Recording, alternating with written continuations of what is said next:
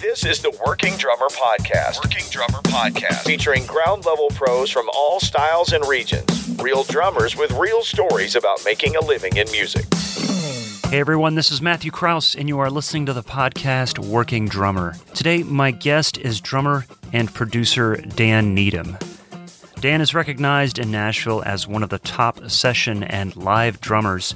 Dan has performed and or recorded with people like Michael McDonald, Amy Grant, Peter Cetera, Chaka Khan, Nathan East, Phil Keaggy, Gino Vanelli, Al Green, Billy Preston, Kenny Loggins, Christopher Cross, Carole King, as well as many other amazing artists. To find out more about this episode and the over 300 episodes that we've done on Working Drummer Podcast, you can go to workingdrummer.net. You can find us on Facebook, Instagram, as well as iTunes, where you can rate and review this podcast. This helps us grow. This helps us reach new listeners and put on a better podcast for you. So find us on iTunes, subscribe to the podcast.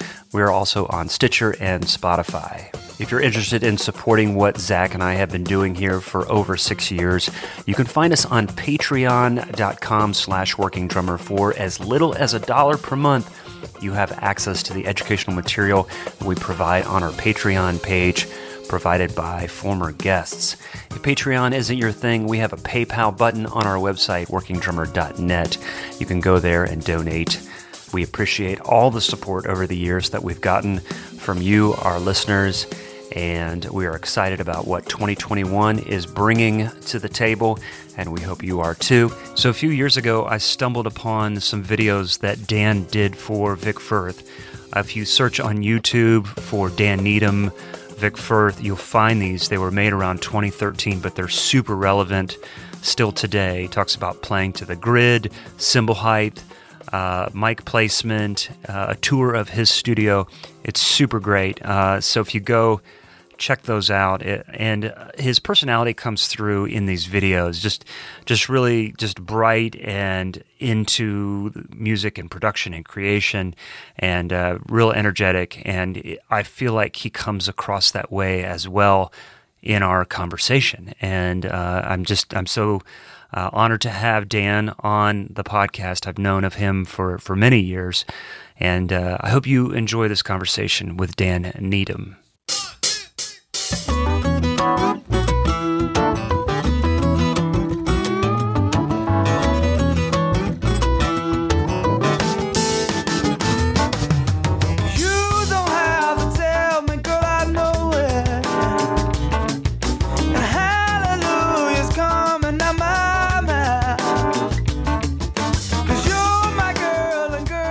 I just kind of came into the recording scene in the mid-90s when Pro Tools is a new and like horrible medium to record on, because it was, you know, you would do a take and you'd have to wait for like 20, 30 to an hour for just the render so you could listen back to what you did, kind of thing. Just one take? Yeah. Oh my gosh. Like, let's not even start talking about editing or anything like that. It was just cumbersome, and it didn't sound great. It was still, at that point, the conversion thing wasn't happening like it is now. My gosh, now you can buy a Behringer, 16 input audio interface, and the thing sounds amazing, and it's like under $100 or something. It's around the $100 mark. It's pretty impressive how things have come along. A funny story, years ago, one of the first tours I ever did was with Amy Grant, and the bass player in that was a guy named Tommy Sims, who, I don't know if you know Tommy, but a crazy genius. He's amazing, plays everything well, great writer, blah, blah, blah, blah. But he used to do this thing every night where he would have his guitar tech tune the low string on his bass a different note and not tell him. So when he'd walk out on stage, that first downbeat when we came in together was never right. And he immediately found out and then he would compensate the rest of the night. It made him think differently and play differently to compensate for whatever note that was, Oh my gosh, that's insane. It was pretty funny. I don't know how that, to have that confidence to be like, hey, just mess with me today. Let's see if we can do this. Amy won't mind, Well, actually, Amy's awesome about stuff like that. She loves being in the moment and the organicness of that kind of stuff. So, she wouldn't. And this was one of the first tours you did, I guess, of this level. Yeah, literally the first tour I ever did. It was I just got married. It was like a week after I got back from my honeymoon. We jumped off into this. It was called the Behind the Eyes tour, and I think it was '98. And that was my first foray into touring, and it was a fantastic experience. But I kind of I was never into traveling, and so it was at that point where I thought, well, this is awesome, but I think I kind of would rather stay home. Yeah. So, fortunately, I was able to do that for quite a while, and but then again, you spend too much time just doing studio work, you kind of neglect the whole other side. There's the whole world of live playing is such a great counterbalance to studio work, and I think it's good to have a good dose of both of those going on all the time. Yeah. Because, my live playing makes me play better in the studio, or makes me think differently in the studio. And my studio playing makes me think differently about how I'm perceived live, So, that's really interesting. So of course I have my notes and I put them in order, which I think this will be a nice order. But again, Dan, you sabotaged me, man. You're jumping around. Sorry. Hey, you know what? Let's go back. Go start however you want. No, but this is great because I think a lot of us are experiencing this as things are starting to open back up. And as many of our listeners know, I'm based in Nashville, and we have a lot of listeners in Nashville. And it's one of the few cities that's opening back up, and there's more people playing live now. Not as much for our peers around the world or in places like New York or Los Angeles as much, for example, not to neglect anyone else or their live scene. So what's happened for me, and I'm curious to know, kind of get your perspective on that based on what you're saying, is a lot of us have been growing our home studios, spending more time recording, and now we're playing live. And it's interesting how I'm hearing myself and how I'm interacting with musicians. There's that aspect of it, but I don't know how this experience, and it makes me think about those that have a lot of studio experience. I had a chance to hang out with Steve Brewster, and he talked about not having played live for almost 3 years. And then going out working with Peter Cetera, and he said, it was fine, it was great musically. And endurance-wise, I had to work on a few things, but it just was a game changer. It was a head, it just messed with his head a little bit. And I'm curious to know, you're talking about how there's a symbiotic relationship between live and studio. Could you unpack that a little bit? Yeah. It's interesting. Steve took that gig over for me when I left Peter to go play with Michael McDonald. Okay. And so we had conversations about, what was to be expected and what kind of how Peter functions and his disposition and whatnot like that. Yeah. But yeah, I totally get that. If you haven't been doing the live thing, sitting down and doing an hour-and-a-half show, full energy, that's a lot different than sitting down and doing just kind of, 5-minute shots of playing and then, all right, let's stop, like as it is in the studio, Right. In the studio, the big thing about it's really fun is that, I guess this is the way I think about it. Maybe not every studio musician thinks this way, but I'm like, oh, there's always a safety net, I can go for things more often. I'll try different things just because I know I can always go back and change it, or I'll experiment more. In a live situation is like, I don't know how much experimentation you need to be doing, particularly when you're working on a gig where an established artist has a set of songs that he kind of wants them a certain way. Sure. If you're back there going, trying 7/5 on like a Chicago song, it doesn't fare well generally. But in the studio, I love the fact that you can try different things and experiment and go back and how would this snare sound on this? How would this sound? Like, there's not generally as much of a an issue with that. But live, the wonderful thing about live is that you have to be in that moment and you have to remain super focused and thinking ahead about, all right, what the next choice, going into this section, how I'm going to, I can't overdo it. I can't, watch your tempo, all right, what is the bass player doing? Let me lock into what he's doing. What's the guitar player? What's the vocalist? And you're always, with Michael McDonald, I'm always adjusting what I'm doing to his performance. So I got him up really loud in my ears, and if he's moving back, I'll move back. If he's feeling something differently, I'll feel it differently with him, So there's a lot more of that going on. In the studio, it's of course you're listening to everybody, but it's the pressure to me is not as great because there's always a beautiful safety net called Undo. Yeah. That's true. And if you're at home by yourself, undo, start. No. Right. Oh, man. Totally. How much am I getting paid to do this one song that's taken me 2 hours? Wait. Exactly. I find that fascinating because I've almost had the opposite experience. Now, there are established artist live gigs, and I totally get that. They're really relying on a strong foundation, a consistency for them to perform on.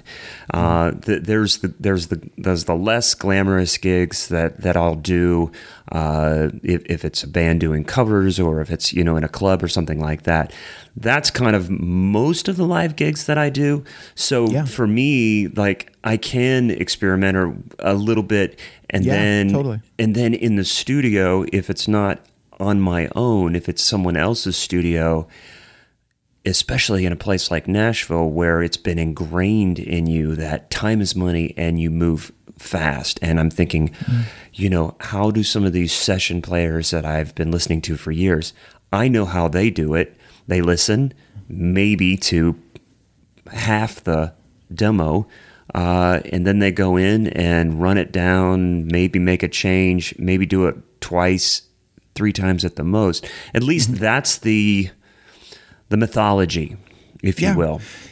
That mentality of just going back when I first started getting into sessions, I would not start in the country music thing. And when I finally ended up doing like my first country demo session, I was kind of like taken aback, like, whoa, so we're not going to go back and, all right, I guess we're moving along.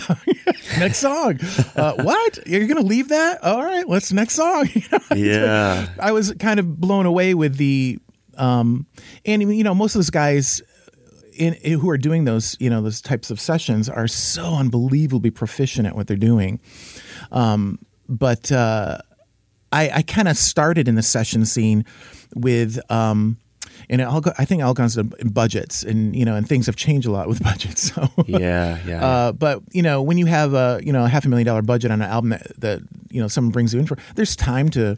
I remember times where we would go in and I would spend just the whole day getting drum tones, the right drum tones for the track, and we would spend, all right, let's try a dozen different snares, different mic placements, different microphones, and then we would work on, or we'd spend hours and hours just working out the parts and making sure that they, spending that much time and effort into, and then you go from that world to, which is the more typical Nashville world, is where, you've got a 3-hour session and you've got to get so much done in it. It's a different muscle, honestly. It's a different muscle.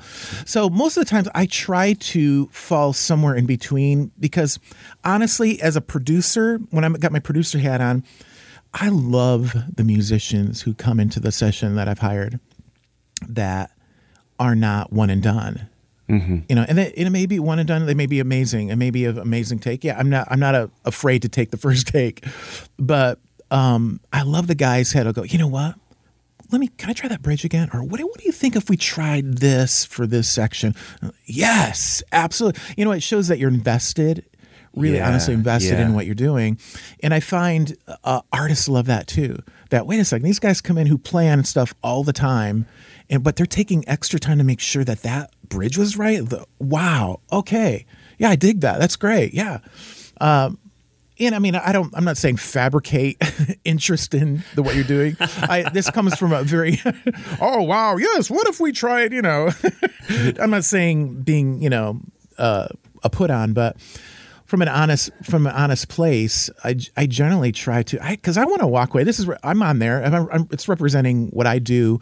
I want it to be the best it possibly can, no matter what the thing is. It could be a little demo, or it could be a national released record of whatever. It doesn't matter to me. I will spend you were just talking about a second ago, how, man, does it merit, the budget on this merit me spending 2.5 hours in my studio? Yeah, right. Right. I know. I think about that often, because, there'll be times where I should have spent an hour and a half on this track, but here I am 4 hours in, and I'm on my 5th percussion overdub, and I'm trying to make it sound, but I think people appreciate that. Right, right. I think it's a good thing. But. And some songs take that amount of time, and other songs go by really quick. And I think it all just kind of comes out. For sure. Yeah, absolutely. And one of the takeaways for me in hearing you describe kind of the different situations and kind of showing how to adapt to, well, this is kind of a demo thing. It's a typical, Nashville. We're not going to spend a lot of time getting artsy-fartsy with it. Here is an indie person, and they've hired you because of your musicality, whatever. And so, so from my perspective, if I'm in a session, I wouldn't think, well, I've got to be quick because that's how I know things are done.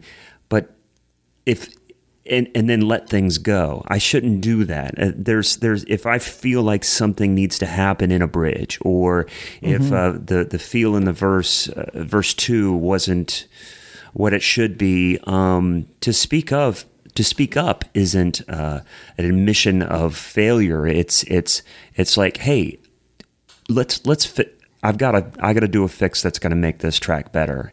Take the time because I care about this, your project. Absolutely. And you kind of have to read the room too, because right. There's situations, but I remember a time when I first kind of got into the thing, it was about that efficiency, one and done, kind of like do the chart down right and bam, move on to the next song. And there was a guy who took a lot of pride in being able to do that, Yeah. And I was always a little confounded with that, but you just kind of go along and you learn. But there are situations. There's one particular session I remember just last year where it wasn't last year. I don't know, COVID. I don't remember anything. Oh my gosh. I think it was for a Disney. They were doing some Disney music for one of their theme parks, and in those sessions, like, they're heavily charted, so they give you these 7-10 page charts, and you got 3 hours, and they're going to cut like, maybe 8 songs. Oh my gosh. Something like that.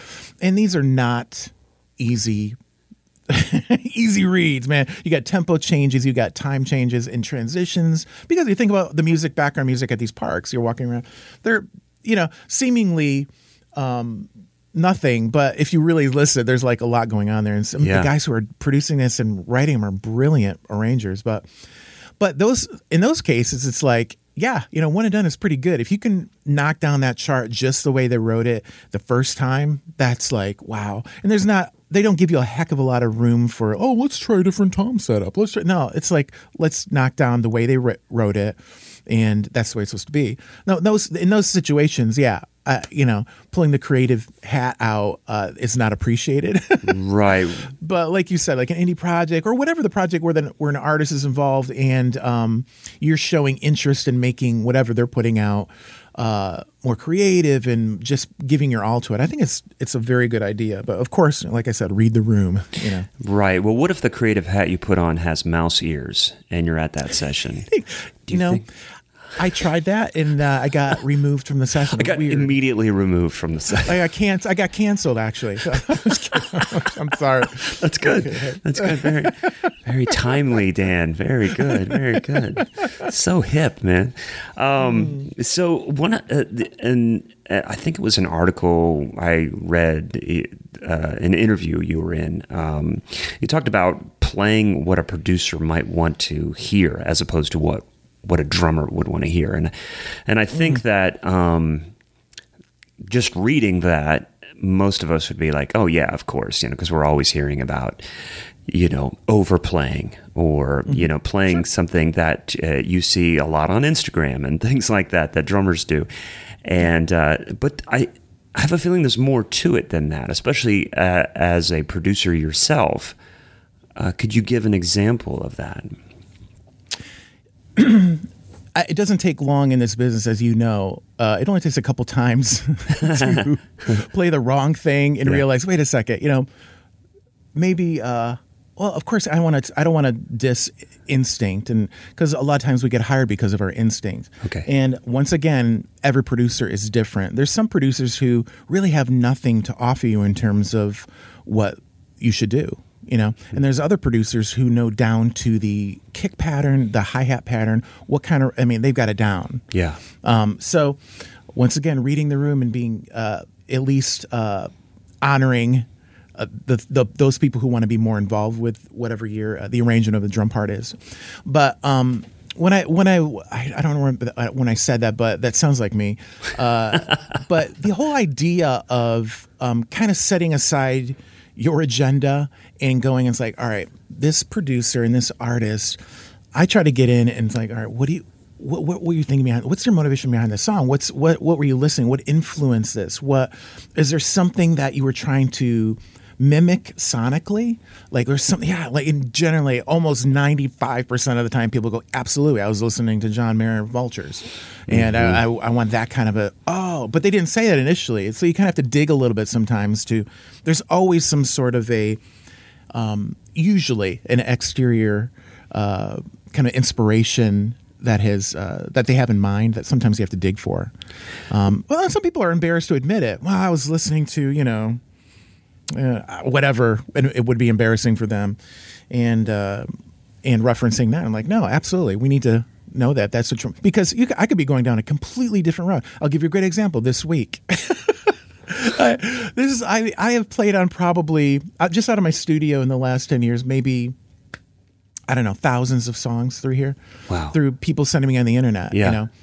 And this is the first time I completely failed this producer in there. I don't even know. I think they're in like India or something like that.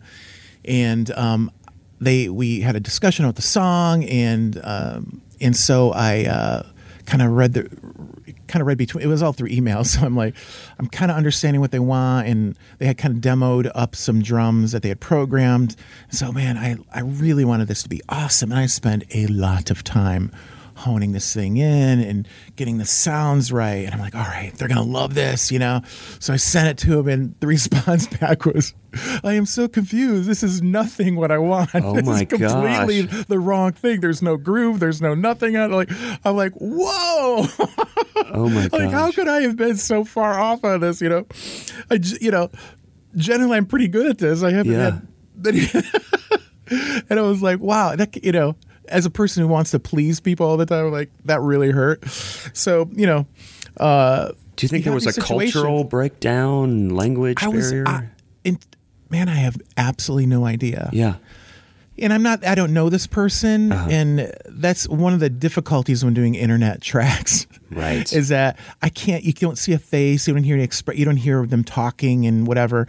When I'm with a producer in a studio, it's like, there's so much mileage that can be easily covered just in a quick conversation about what they like, what they don't like. And sometimes it's just impossible. Generally, it's never an issue, but this particular time, like, I failed. It's really interesting. Wow. We've been talking to the guys at Air Gigs, and they were a sponsor, and we did like I think it was a 7 or 8 part segment where we just kind of dissected how to be just more successful on that platform. Mm-hmm. And one of the things we discussed was, as you work with people around the world, sometimes there's this cultural exchange that can be confusing when trying to, you're speaking about art, you're speaking about someone's project, mm-hmm. and even within a common language and a common culture, it could be a challenge, Yeah. And so there's this new dynamic that people are dealing with. Gosh, even Doug Belote from New Orleans talks about, the difference in doing sessions in New Orleans compared to Nashville, and how that is culturally, diametrically opposed to the time frame and the way people interact. Doug's awesome. He's really got that dialed in. That's great. Yeah. Yeah. Interestingly, though, I do have a lot of international clients, and Most of them, I can think, this is honestly the only time I've ever had an issue with this. Most of them really describe well what they want. And whether it's South America, whether it's Denmark, whether it's Africa, whether it's Japan, I'm trying to think of the countries I've done stuff for. It's been so long. Generally, people are pretty good at describing. I used to work with a producer in South Africa, and there was like some music that they wanted, like traditional Afrikaner type drum parts. And so Dan went to school, and I would pull the internet out, and I studied that stuff before I tracked it to kind of get, all right, these are the tones they're expecting. This is the vibe. This is, the lilt. When somebody, you have to do your best, and especially if you're trying to emulate really authentic stuff from regional, like Cuban music to me is like, I can play Cuban rhythms, but I can't even come close to the feel in terms of if you were raised in it, that extra sauce that the people who really know play with, but the interesting thing also is that if they're calling you an American to play on something that they're producing overseas, it's generally because they want something that they want to bring that element to their music. Right. At least that's the truth I've found, particularly in South America. They're like, I do a lot in the CCM industry, and they're looking for, they're trying to emulate what's going on over here. So they'll get the players on their stuff that have played on the stuff that they listen to, that they love. So, so it's not like you're trying to reinvent the wheel or something. But sure. And I think that goes back to really understanding musical styles and history.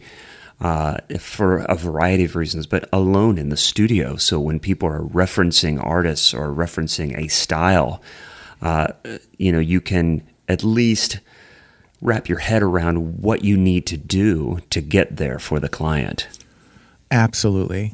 Yeah. I mean, that's like one of our biggest jobs, I think, is to be able to, and that's another thing we talk about what you like and the differences. It's like, with session playing, the fun part I always found about it is that you get to be a chameleon, and it's like you're an actor, and you get to dress up and play different parts. Whether it's reggae, and not that I'm some authentic reggae player, but I listen to it and I've tried to. I mean, so you try to create a kit or the tones that get as close possibly to real, authentic, what they're going for, or whether it's like rock or whatever the genre is. It's like you try to be a chameleon. And that's kind of what I find really, really intriguing and fun about session playing, and probably is that aspect. And probably at the end of the day, you're like, well, that was fun. Like, man, I wouldn't have, my gosh, absolutely. I'm going to be listening to this record from now on, There was I was working on a project for a guy named Israel Houghton years ago. And there was a song, it was kind of a reggae song. And so, man, before we did that, we pulled out a ton of like Bob Marley records. And for about an hour, 2 hours, we just sat and marinated in it. And then I went out and I was, all right, so I took a timbale, made that my snare drum. I took like a little 10-inch or a little 8-inch tom, and then I put like an alternate snare drum off to the right, and just made it so I would not approach it like a normal drum kit.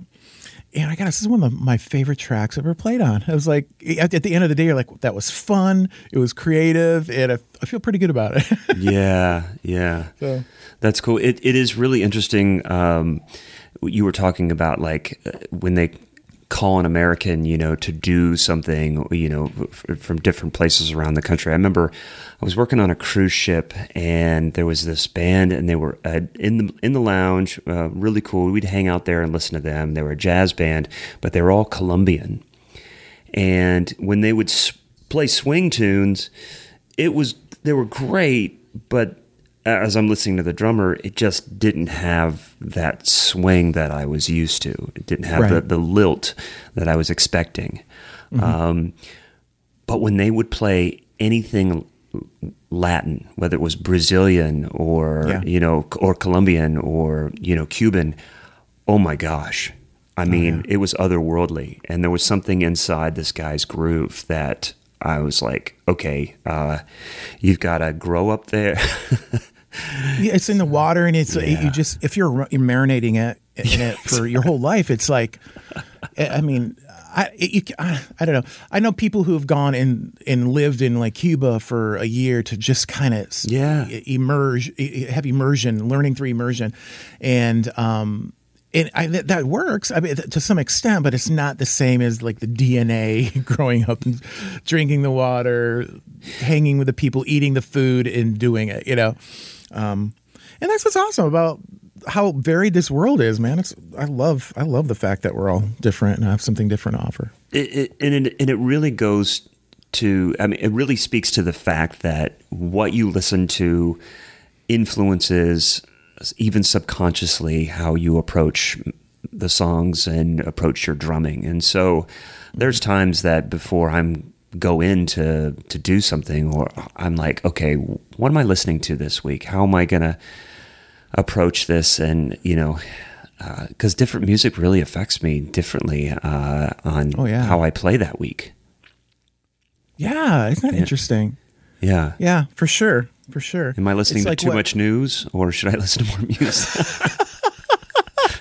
Boy, then you get really aggressive in your playing.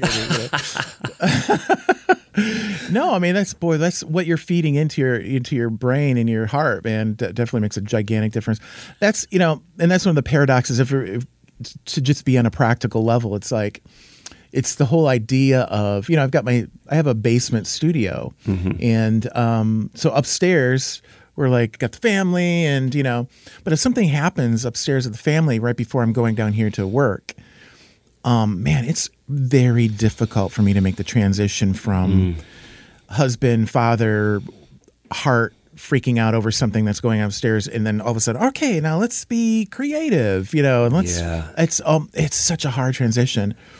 And oftentimes I can't. I just have to all right, I'm going to need a couple hours to kind of get my head about me. Right. I'm kind of dealing with the same thing. It's interesting. Our guest we had on last week, a great English drummer, Joe Montague, who does a lot of, recreating Beatle tracks and does many other tracks aside. But that's kind of one of the things that has helped grow his audience and his client base, which has been brilliant. He lives in Leeds in England, and I don't want to give too much away. People could go to that episode if they want, but he has a separate studio space than his home. Now imagine it's different around the world, depending on where you live. But I asked him about that, and he said, yeah, he goes, I pay rent on this place. So when I go there, even if I don't have a session that day, I have to be productive, and I can be focused on what I need to do. And that has been an interesting challenge. As a lot of us, this is if the home studio thing is new for a lot of us, like it is for me, not for you. It has been really interesting to kind of shift gears immediately from going upstairs or going from the place in your house to the studio space in your house, and shift. Yeah, it's sort of like it's a matter of like when you're talking about what he's doing with a separate building where he's paying rent. I always come down to like, all right, do I want to be paying rent or investing in equity of where I'm at? The economics come into factor. And so are the economics more valuable than the momentary emotional problems I might have? So, it's a very real issue, and something definitely to be considered. Ideally, it would be awesome to have your own separate studio somewhere. I love that idea. To kind of make a clean break, but economically it doesn't always work out well. And you have, I could be honest with you, the convenience, honestly, of coming down here 2 a.m. Oh gosh, I got to run down it. And I'm having clients all the time like, man, can you send me that file again? Or do you have this thing? Or can you redo this stereo mix or whatever? It's so easy to just jump down here and do it, Right, right. But I guess that also kind of shows you a little insight into how bad my boundaries are in my professional life.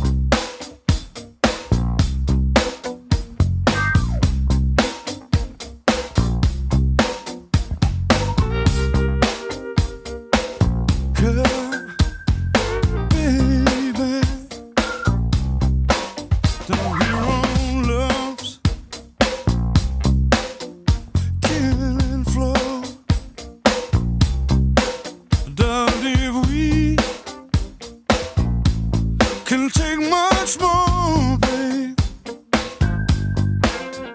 I had a chance to interview Matt Johnson, one of my favorite drummers of all time. Played with Jeff Buckley, toured with St. Vincent.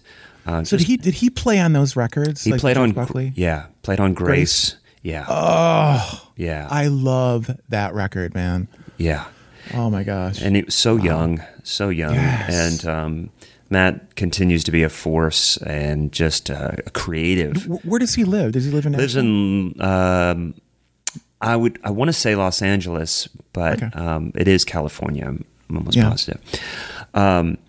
So one of the talk about like just really just deep thoughts about music and drumming and how it all relates. And he brought up this thing that I thought was really amazing, and I find it in the world of tracking to modern the way we produce music today. And it's this kind of very strict box, whether it's to the grid or performing live to a click with a lot of modern acts, different things like that. Drummers in the modern era have to perform to a click. And Matt was bringing up this idea that tempo changes and increasing the speed created energy in songs, whether it was recording or playing live. And now we don't have that. Now you have to find other ways to create energy in a track, in a live performance, when you are within the confines of in the studio, the grid, or live to sequencers or a click or whatever. So I was wondering, performance-wise, is that something you've thought about? Is that something you can recognize as, okay, this is the chorus, this is the second chorus out, we need something to elevate the song? And how do you approach that? Man, this is such a... Man, you could totally unwrap this in so many different ways. When you were just talking, I had many thoughts that I've been thinking about recently that have gone through my mind. When I play with Michael McDonald, one of his bigger songs is a song called I Keep Forgetting. Yeah. And that's a Jeff Porcaro track. Oh, amazing. And I have analyzed that track so many times. And one of the amazing things about it is that it moves so much. It kind of moves like from 93 BPM all the way to 96, 97, and then back down. It ebbs and flows depending on the, like he'll pull those verses back. And it just, I don't know if it was just naturally how he played or if he actually planned it like that, but it just feels amazing, you know? Yeah. And it always occurred to me, I've probably played that song, hundreds of times with Mike through the years. And, it never feels to me like the record did. And so I was literally thinking the other day, well, what if I went and I beat mapped Jeff's performance, printed that click so it sounded just like that? And I'm like, wow, that's getting a little ridiculous. But That's amazing. But the idea is that you're right. There's so much energy to be brought to the party through pulling back and, energy and fast speeding up and slowing down. And how do we emulate that without speeding up and slowing down and still be on the grid? Yeah. And, in the worship movement and the church music, which I've spent a lot of time in, there's all different techniques, and it's usually a production technique and lots of builds and eighth notes and explosive things, and to emulate some sort of release in pulling back. And how do I emulate that live? It's interesting because I have recently, in the last couple of years, been working on a piece of software that I've been developing. It's not quite done yet, but that you can put stems into, but also as you're playing, slow down and speed up things. Oh, so wow. It moves with you. Okay. Just because of this very issue, it's like this recording in a studio is awesome, but in a live situation, man, adrenaline's going. People's attention spans are different. It's a different animal. And to accommodate for some of those, how many artists have you played with where, you start your first rehearsal with them and you're playing the record tempo and they're like, oh no, we need like 10 BPM faster than that. No. Yeah. Right. It's every artist I've ever worked with pretty much does that, unless they're playing with stems, and then of course we're stuck down at the tempo that they played it with. At any rate, that's really one of the main problems with modern music, and in my opinion, is the strict adherence to a click. And trust me, I grew up in the studio with the click now, and I enjoy. There's actually some sort of a bit of safety net I feel with it. Right. I'll often start with a click on most gigs, just because it establishes. All right, we know this is where the record is. I mean, this is where we probably should be. All right, let's go from there. And I can't tell you how many times I've been in these situations where you're like a house band and you've got like 10 different artists you're playing for, and you have a catalog that night of maybe you'll have to be playing 35, 40, 50 songs in one chart after another chart after another, and having some sort of a click reference to cling to when you're not as familiar with all the music and you're reading a chart, that's the difference between death and life. Or being thrown under the bus. I can't tell you how many times I've been in these situations where you're playing along and the artist goes, "Oh man," not knowing you, like, it's slow. Can you get a little faster? It's not what the record tempo is. And I said, well, actually, it is what the record tempo is, but I could totally bump it up if you want to. How fast do you want it? Yeah. But at least you can talk intelligently about it if you know where you're supposed to be. But yeah, I don't know if there's a true answer for creating energy if you're playing to a grid live and because as soon as you start pushing tempos and there's loops going on, boy, that sounds like a train wreck. Right. And I'm also wondering in the studio too, like when you're tracking, somebody wants energy, but I think what Matt was referencing is maybe just creating oftentimes syncopation can change the dynamic of the feel. And it's like... for sure. Yeah, for sure. Yeah. Subdivisions and accentuations. Yeah, of course. Yeah. I know it's one of these catch-22 things, because oftentimes artists that you're working with are in love or married to, I don't want to say in love, but married to what the record is. And so if you start variating too much from it, some artists are pretty cool with it, but a lot of artists are like, wait a second, man, that's not, I'm not used to that. It makes me feel funny, Yeah. But so, you have to be judicious with changing the arrangement or adding stuff like that. But Sure. I do want to ask you about Michael here soon. I've got one more question for you, kind of in the same vein. A good friend of mine, a great educator here in town in Nashville. I remember years ago talking to him about he was doing a bunch of sessions at the time, and he was like, it's going. I said, dude, that's great. He says, yeah, it's going well. He goes, but I'm sick of hearing myself. I'm tired. I feel like I've got 5 drum fills. I've got, and no one seems to notice, but and it seems to work. But I don't know why that's stuck with me, because where do you draw the line between going with this tried and true thing that works for this tempo, this feel, this type of song, stylistically, or when do you take those chances? But you might have referenced this before when you're talking about the safety net of the studio.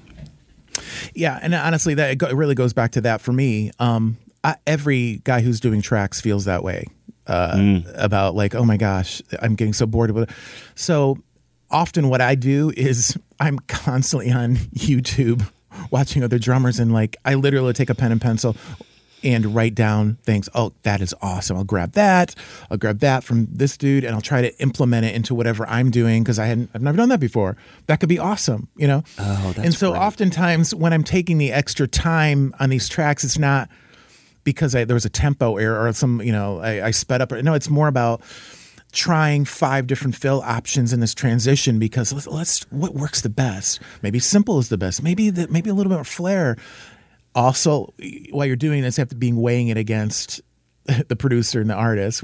There's a threshold there as well. But I often will be doing that. And interesting, I have another kit set up in my studio right now with double pedals, and I've been just going through these double pedal books and trying to.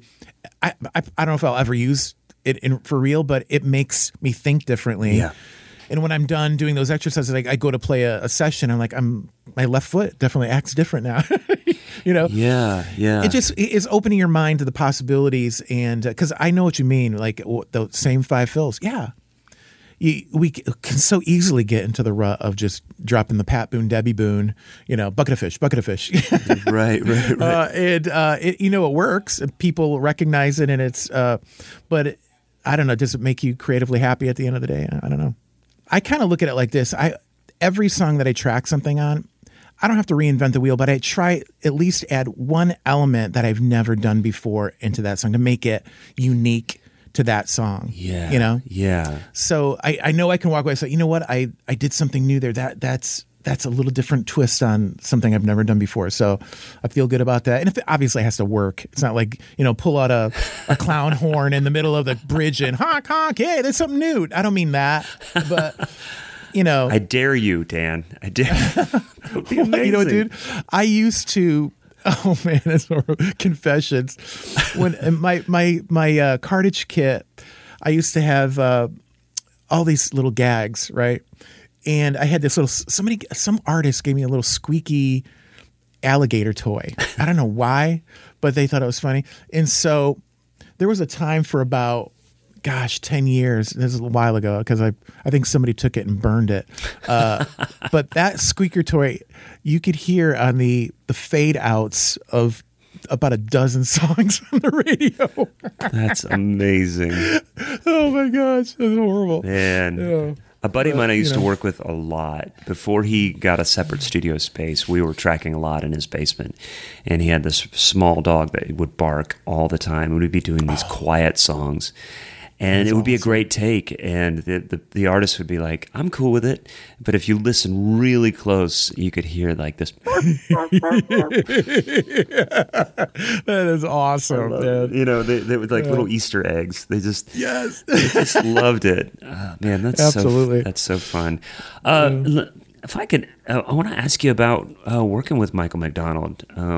Jeff Porcaro's biography recently came out, and that was amazing. I don't know if you've had a chance to see that. Yeah, no, I need to check it out. Robin Flans is the author of that. We had as a guest on here. She was a huge contributor to Modern Drummer in the early days and all through the 80s. I remember, yeah. Yeah. She's got a great book on Jeff. And in the back, it's a gold mine, this discography of tracks that Jeff's played on throughout the years. Now, I'm sure you could go to a Spotify playlist, but this is the quintessential list. And there's a couple, not only are you reading the book and reading a story about being in the studio with Michael, but you want to put the book down and find that track. And listen to it, and it's like this companion, and it was so fun. And so many of these songs we've known for years. We've been listening to them, but as you dig a little bit deeper and like really know what the story was behind the session, it's very exciting. And I imagine it's got to be exciting for you, maybe even when you first started, to know all the amazing musicians that went into producing this music. Oh, man. Yeah, absolutely. Boy, how do I comment on that? I mean, it's just, if you listen through through the years, and I'm to be perfectly honest with you, I'm partial to his very first record he came out with in the early 80s, with his first solo record, If That's What It Takes. The one that has Keep Forgetting on it, and Love Lies with Steve Gadd. That Steve Gadd track is just fire. Interestingly, though, I think Mike, he likes that record, but it's definitely not his favorite. So I'm always trying to get him to do stuff on the record. He doesn't want to do anything on the record. Yeah, my gosh, the legacy and the people he's worked with everybody. Yeah, and he's such a humble dude. He doesn't talk about it unless you bring it up. But honestly though, Mike is a force of nature on par with any musician I've ever worked with in terms of his keyboard playing is inspired. It's like he himself kind of pioneered a whole style of pop gospel piano playing that most every keyboard player I know has been influenced on some level and has integrated some of those licks and those runs. You know, that's kind of hard to deny his influence.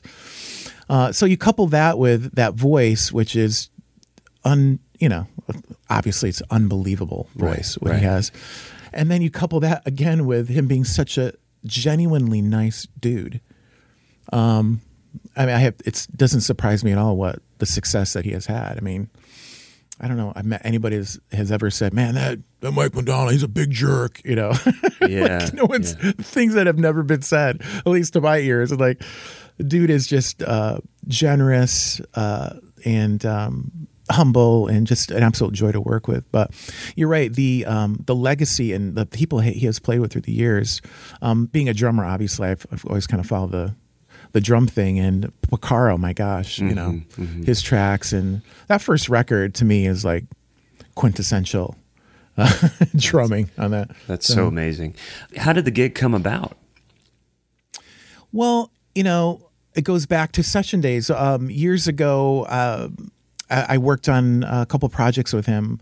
One, there's this album called Obsession Blues that he did with Tommy Sims producing. And Michael had moved to Nashville for a period of time. And that was the first time I was on a session. I showed up and started working with Michael on a record. And I love that record. There's a lot of great songs on it. And then a couple years later, I worked on a Christmas record with him with a different producer. And so we, established a friendship back then. And so fast forward years and years later, I was doing an event in the Yamaha house band at NAMM. It was like their 125th anniversary, and again, one of those house band things where you play for, I don't know, a dozen artists. They all do like 3 songs, and so you're like, but he was one of the artists, and he's always been a big Yamaha guy, playing their keyboards for years, and so he came out and. I hadn't seen him in a couple years, kind of reunited, and next thing I know, his management calls and asked if I wanted to go out and on the road, and I normally just have always said no to stuff like that, just because I just don't like traveling, to be perfectly honest with you. But Michael, his music, the organization, the band he put together, and him, and it's like, all right, you know what, I'm gonna try this, and what I thought was just going to be a year commitment has ended up being, 7 years. And I've really enjoyed it. I've really enjoyed the people he surrounds himself with. And he himself is just kind of a joy to work with, so. That's so good to hear, man. That's amazing. Yeah. And production-wise, I mean, how strict is it on stage with... Well, that's another thing I really like about Michael. He is all open for experimentation. Yeah. It's just as long as you completely just blow the song up. I mean, there's been times where he kind of looks over and is like, oh, right, you might want to dial that back a little bit. Yeah.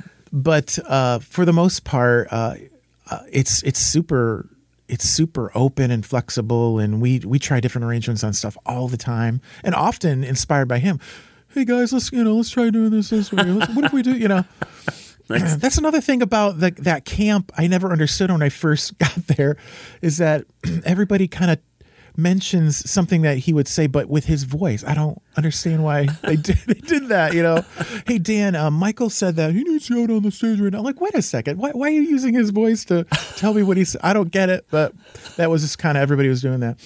But yeah, he's way open to new arrangements, and think about it. After you played songs for 20, 30 years, right. You long for different expressions of those songs at some point, And you were talking about having his voice up in your mix to kind of feel tempo shifts and stuff like that. So, well, and his piano playing too, for sure. Right. He's so rhythmical and so assertive in how he plays. And if you don't hear him well, honestly, if I could just hear his vocal and his piano if nothing else comes through, I'll be fine. Wow. Of course, it's nice to be able to hear everybody and the bass player and whatnot.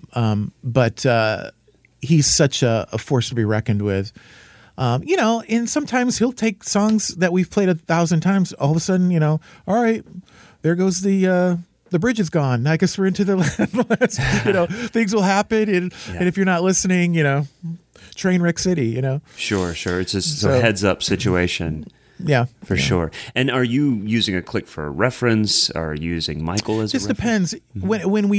When I first started with them, I'd use a click just because of infamiliarity with the entire set list, and then it would shut it off. And then as years went by, I was like, man, it would be really, really cool to interject some of this percussion and loops that he has in some of his music to give it more distinguishing, that being that song, congas, and so there's a lot of the Doobie Brothers stuff that has some great conga stuff and percussion that kind of define the groove and feel of those songs. And so I started like, how am I going to? Because he doesn't want to play with a click, and he doesn't even want to know there's a click going. So how do we integrate stuff that's a consistent tempo with somebody? So I began this journey, which eventually ended up me developing this new piece of software that we're not done yet because of COVID. But so I would get some loops and just maybe on one song interject a loop, and I'm like, everyone's going, oh, that kind of feels nice. I like that, And so I got together with a friend of mine, Russell Dunlop in Houston, and he helped me develop an Ableton rig that with a third-party software for MIDI translation where I could create these loops. So I'd get the click going and play with that. And then if a chorus comes up that I want like a tambourine and conga loop, I could hit this one pad of a bar before I want it to start, and it would start as the chorus starts, Yeah. And then I can shut it off. And so just interjecting little extra production value wherever I needed it, Right. And eventually that kind of grew into this new software and stems and everybody, when people saw I was able to do that freely while I was playing, they're like, well, what if we added like a horn section? I'm like, oh, let's try it. So we recorded some horns to complement what our sax player was doing, and did that kind of stuff and some BGV stuff just to kind of thicken things out. Everybody's still playing. Everybody's still singing. It's just the problem with modern music in modern production is like when people go to concerts, they want to hear the record. And they want the fullness in the, that experience. And oftentimes it's impossible to reproduce with, 6 guys on stage.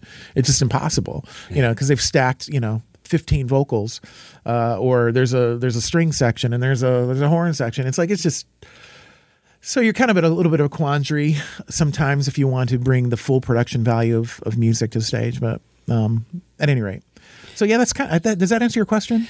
Well, yeah, it sure does. I mean, it sounds like there's an evolution of what's happening on stage, and of course, amazing musicians, everyone on stage, but even with that, there's the audience expectation, and it sounds like you're in a camp where there's some breathing room to be creative. Oh, for sure. Yeah, for sure. Oh yeah, absolutely. And he's continuing to do that even through COVID.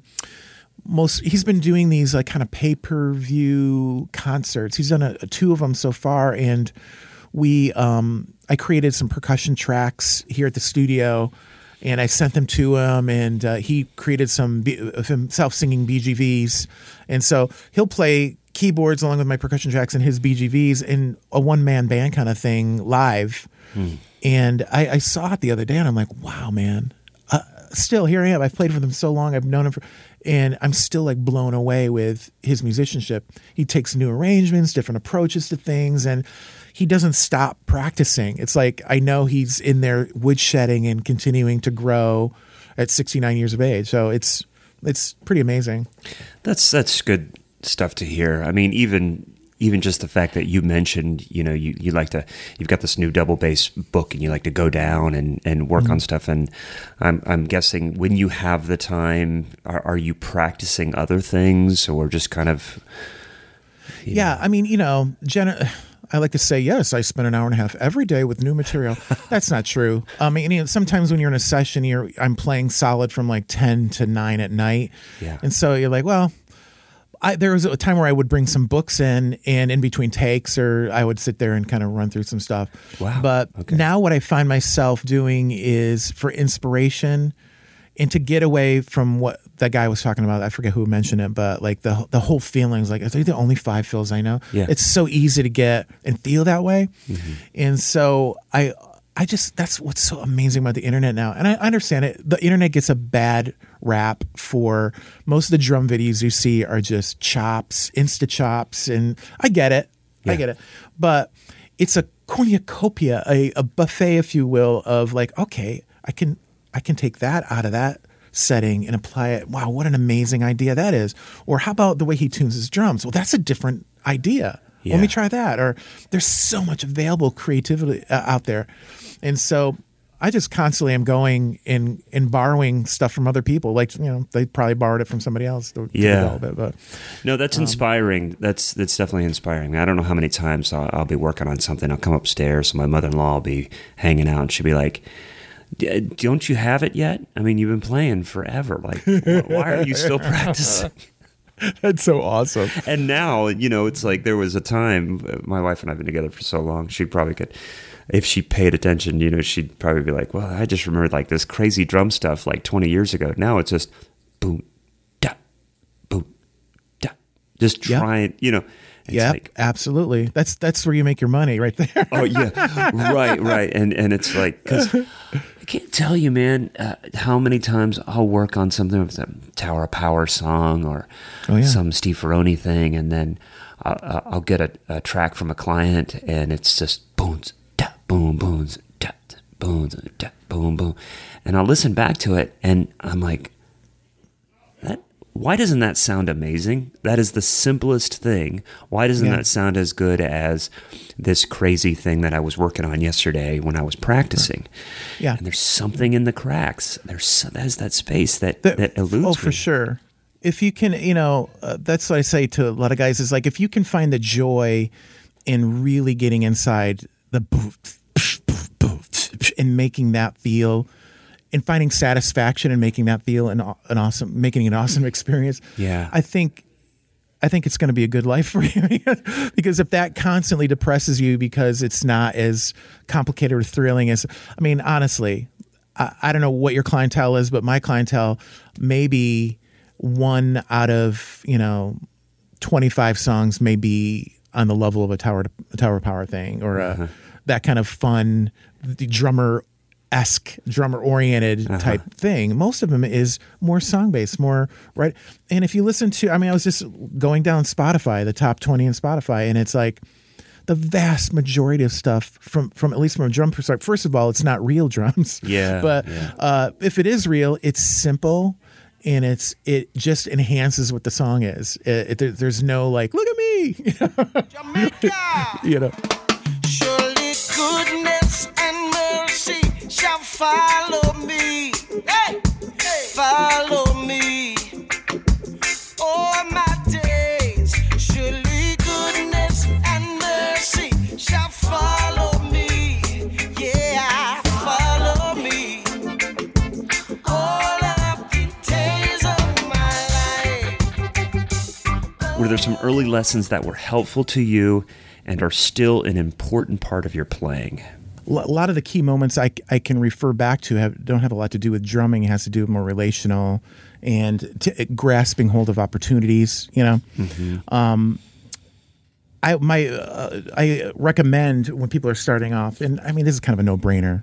Duh, of course, you would take every opportunity offered you, even if it's not paying, even if it's not glamorous, if it's not necessarily what you want to be doing in the moment.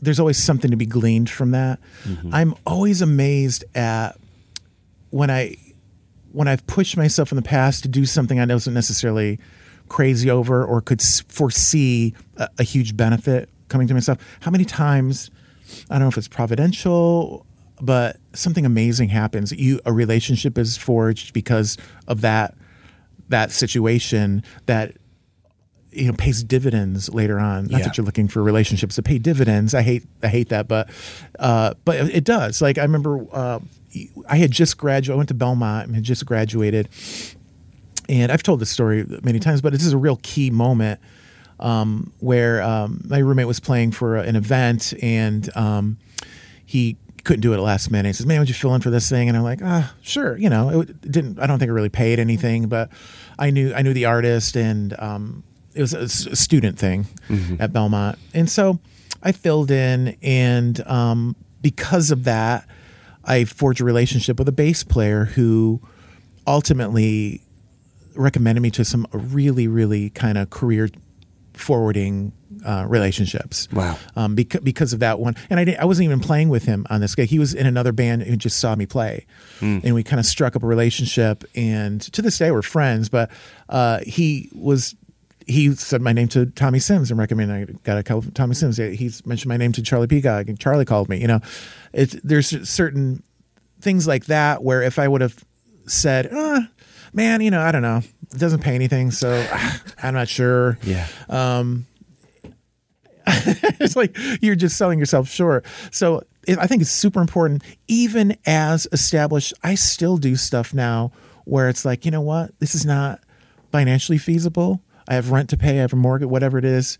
But I just feel like relationally, it's going to be a good thing for me just to get out and make music, And I'm surprised how often things, fate, I don't know what it is, but it turns into some amazing opportunity. Not that I go into these things, usually I'm dreading these situations, whether it's a gig that I'm not comfortable playing or with some people I don't necessarily want to be hanging with, whatever it is, there's always a bright side to it. And I'm always so satisfied that I did it. As far as mechanics of drumming, my parents were very instrumental, no pun intended, in kind of guiding me early on. They were both really fantastic musicians, and my dad would also give me pointers. But I remember specifically, there's moments where, like after like a jazz concert at school jazz concert, they would. I'm thinking I did great. This is amazing. And I'm packing my drums up, and they're like, "Okay, so let's get home and unpack those and go set them up because your dad's going to show you how to play that correctly." That was embarrassing.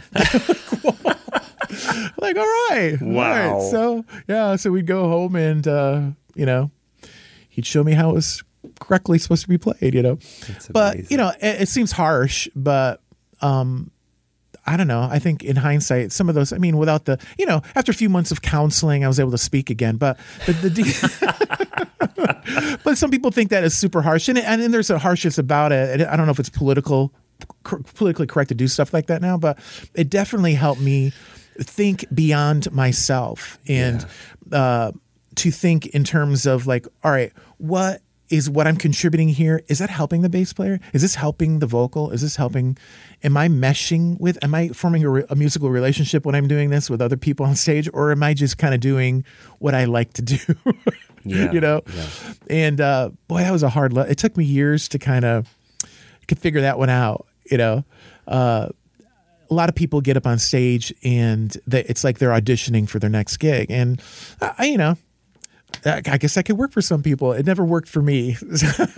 I find it more successful to be rehired when you try to play the song, be a team player, try to complement whatever I can do to make that artist come across as awesome and a genius as I can. That's what I'm going to try to do. Yeah.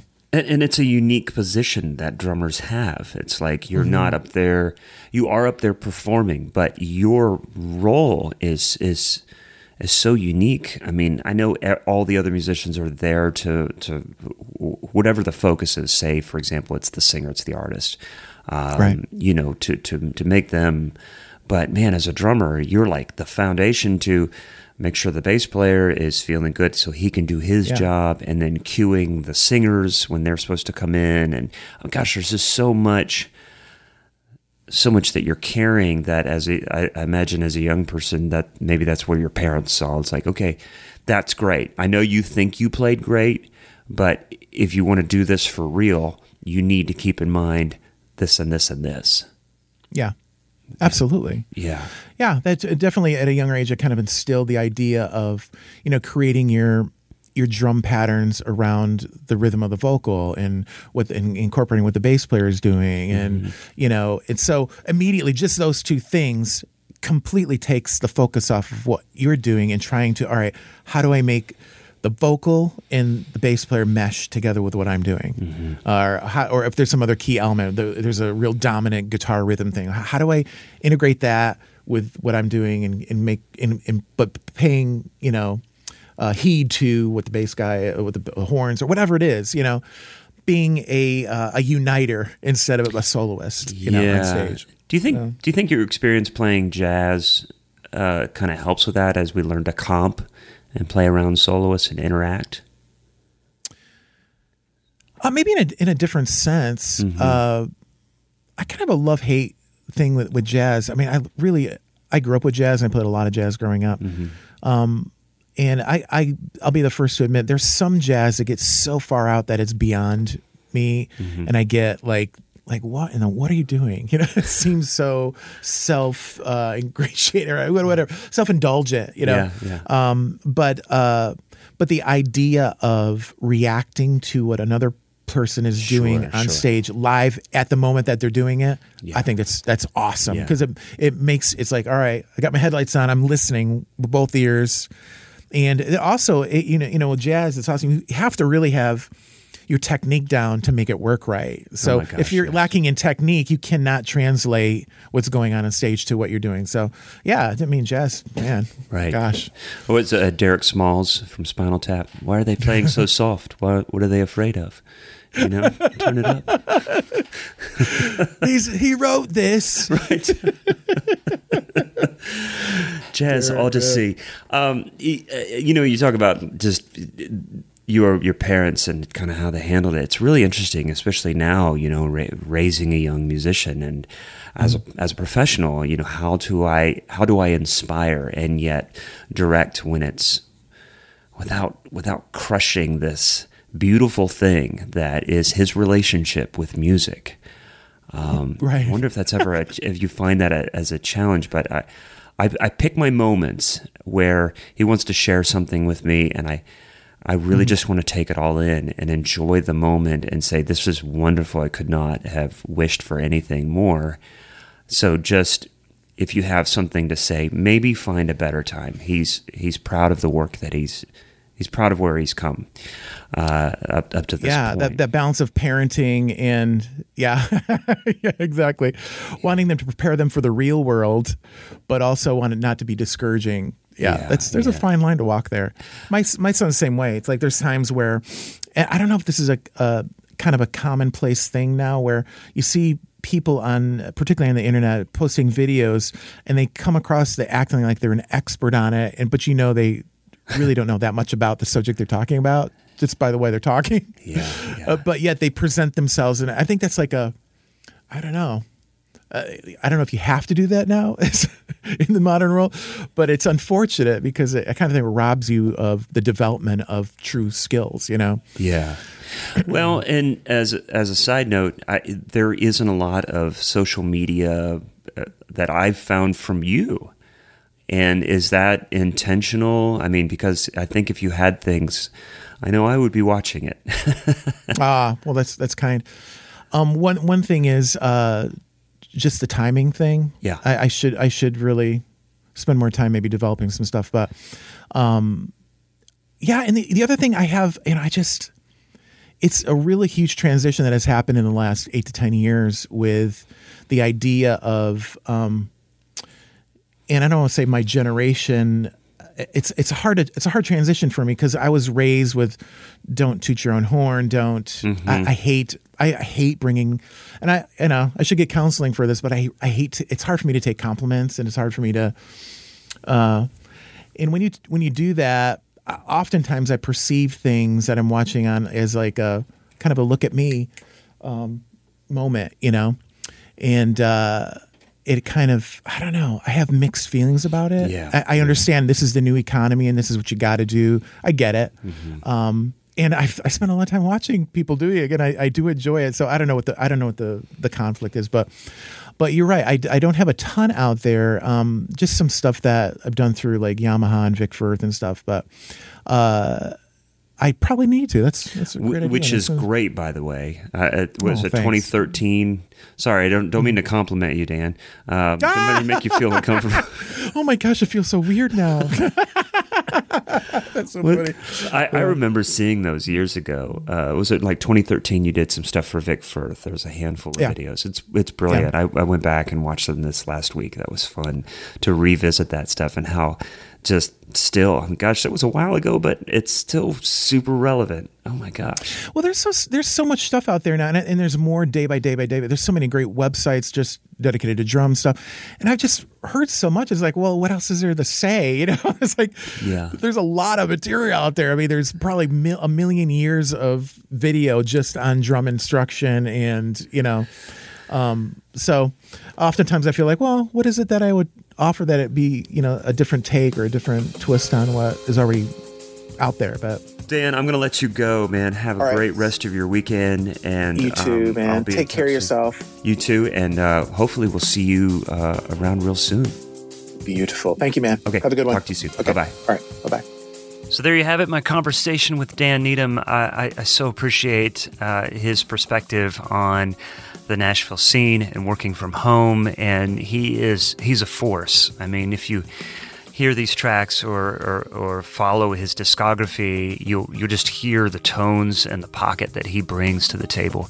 Just an amazing drummer and an amazing person. So again, one of those people that I've known forever but haven't had a chance to really hang out with or meet in person, and I'm hoping to rectify that here in 2021 as things start to open up. But we thank Dan so much for his time and energy to this podcast. Tune in next week. Zach Albetta is back, and he will be hosting the podcast next week. I don't know who his guest is, but make sure you check that out for a brand new episode with Zach Albetta as the host. As you know, we've been working with the company Sonitus USA, and we've got one more installment of our conversation with Anthony Gramani. We're going to talk about the sound treatment that they did to my studio space. We've got some recordings that we did here before and after. We're going to A/B them. I don't know if you can tell by the sound of my voice how great it sounds in the studio space, but the sound treatment that they did is pretty amazing.